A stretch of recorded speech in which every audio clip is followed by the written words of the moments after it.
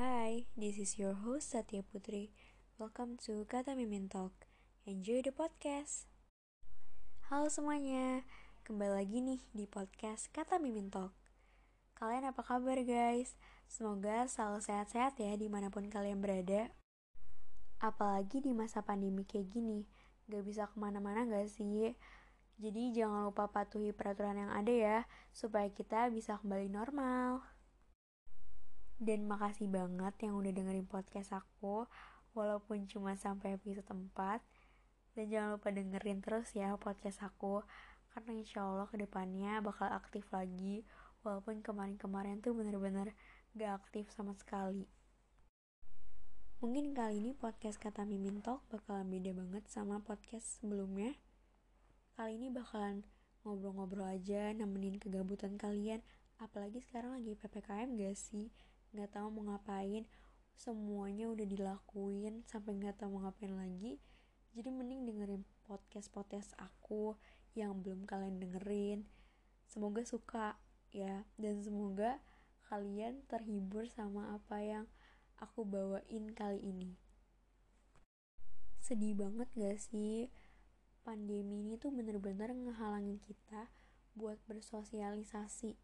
Kayak aku nih ya, kan aku beranjak dewasa ya, tapi di masa pandemi bener-bener ngehalangin aku buat bersosialisasi banget gak sih? Apalagi yang baru masuk sekolah gitu kan, teman baru, seharusnya kenalan lebih oke tuh secara langsung, tapi lewat chat, lewat line itu tuh bikin gak tahu kepribadian dia tuh kayak gimana. Jadi bingung sendiri gak sih, nih orang asik gak ya nanti. Karena suka gini, di chat dia asik, tapi pas ketemu dia cuek banget gitu sama kita. Jadi semuanya bener-bener serba chat aja gitu. Apalagi kalau misalkan ada tugas kelompok gitu ya di KBM, kita susah banget gak sih buat brainstorm di chat. Itu tuh bener-bener ngehambat kita semua. Jadi buat kita sharing, buat kita cerita, buat kita bersosialisasi lah, intinya itu tuh susah banget di masa pandemi kayak gini. Mungkin yang seharusnya di umur segini kita udah harus punya banyak pemikiran yang out of the box, tapi gara-gara pandemi pemikirannya ya ini aja, sekolah online, jadi pemikirannya ya terhambat aja gitu karena setiap hari main HP atau apa, jadi nggak ada yang mendukung gitu. Paling ya sekitar aja kalau misalkan kita bersosialisasi banyak teman-teman yang dukung. Tapi kalau misalkan kita di rumah aja, ya ngelihatnya ini aja gitu, gak ada suasana baru gitu kan. Ngomong-ngomong soal beranjak dewasa nih ya, kalian pernah takut gak sih buat memulai hari esok? Itu aku sering banget yang namanya netting duluan kalau misalkan besok takutnya tuh gini dan aku takut kalau tiba-tiba besok itu ada timbul masalah yang aku gak bisa mecahin solusinya. Dan aku sering banget mengalami itu, yang disebut dewasa karena keadaan. Aku bener-bener gak pernah ngalamin ini. Tapi gimana caranya supaya kita bisa keluar dari masalah ini? Bener-bener seberat itu untuk menjadi dewasa. Tapi iya sih ya, semakin bertambahnya umur, semakin banyak juga beban yang kita rangkul. Semakin banyak pencapaian yang kita dapat, dan semakin banyak pula tujuan yang harus kita tempuh.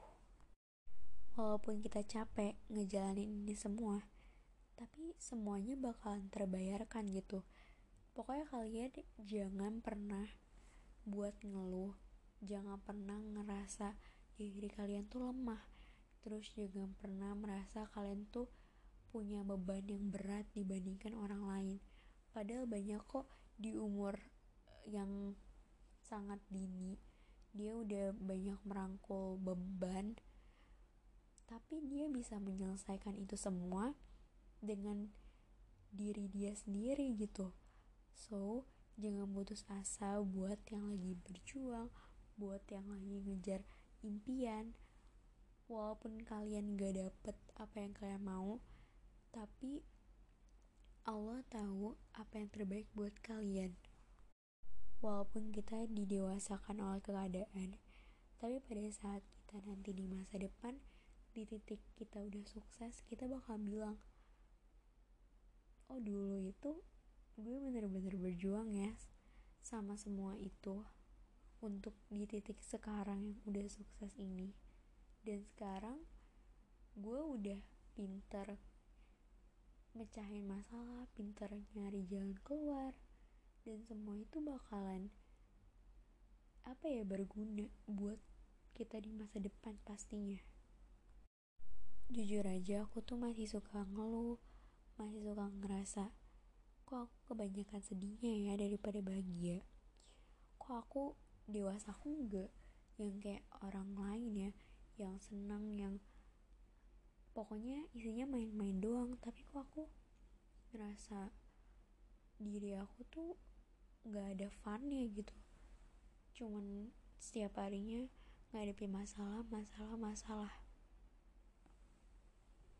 Tapi kalian pernah mikir gak sih, malah kita ini yang sering dihadapin masalah ini malah jadi kuat, malah jadi tegar.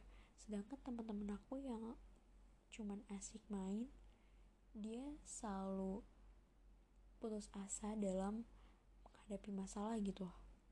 Jadi aku sangat beruntung dimana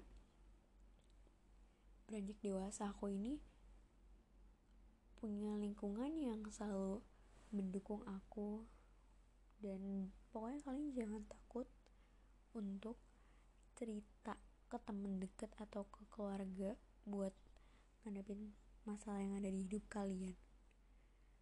Aku juga banyak belajar dari teman-teman aku yang ngasih solusi kalau misalkan aku ada masalah. Pokoknya beranjak dewasa itu gak ada yang mudah, pasti semuanya sulit. Tapi kalau misalkan kita jalaninnya dengan ikhlas, sulit itu akan tergantikan dengan kata mudah. Pasti beranjak dewasa itu tuh ada lika-likunya, masalahnya, cobaannya.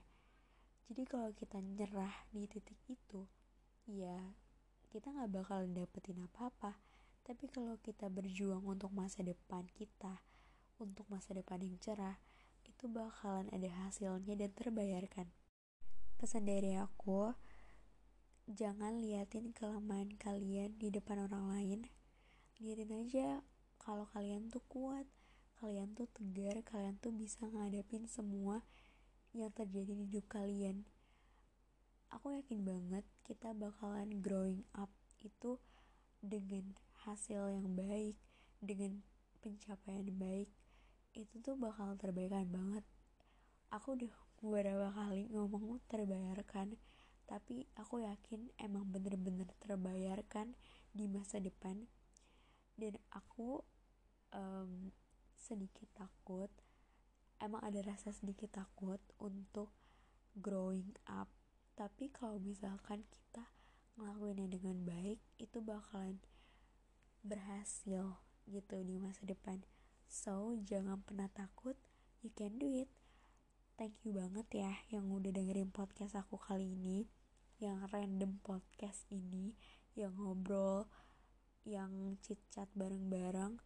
Jangan lupa dengerin podcast aku terus buat nemenin kegabutan kalian. So, see you next time ya.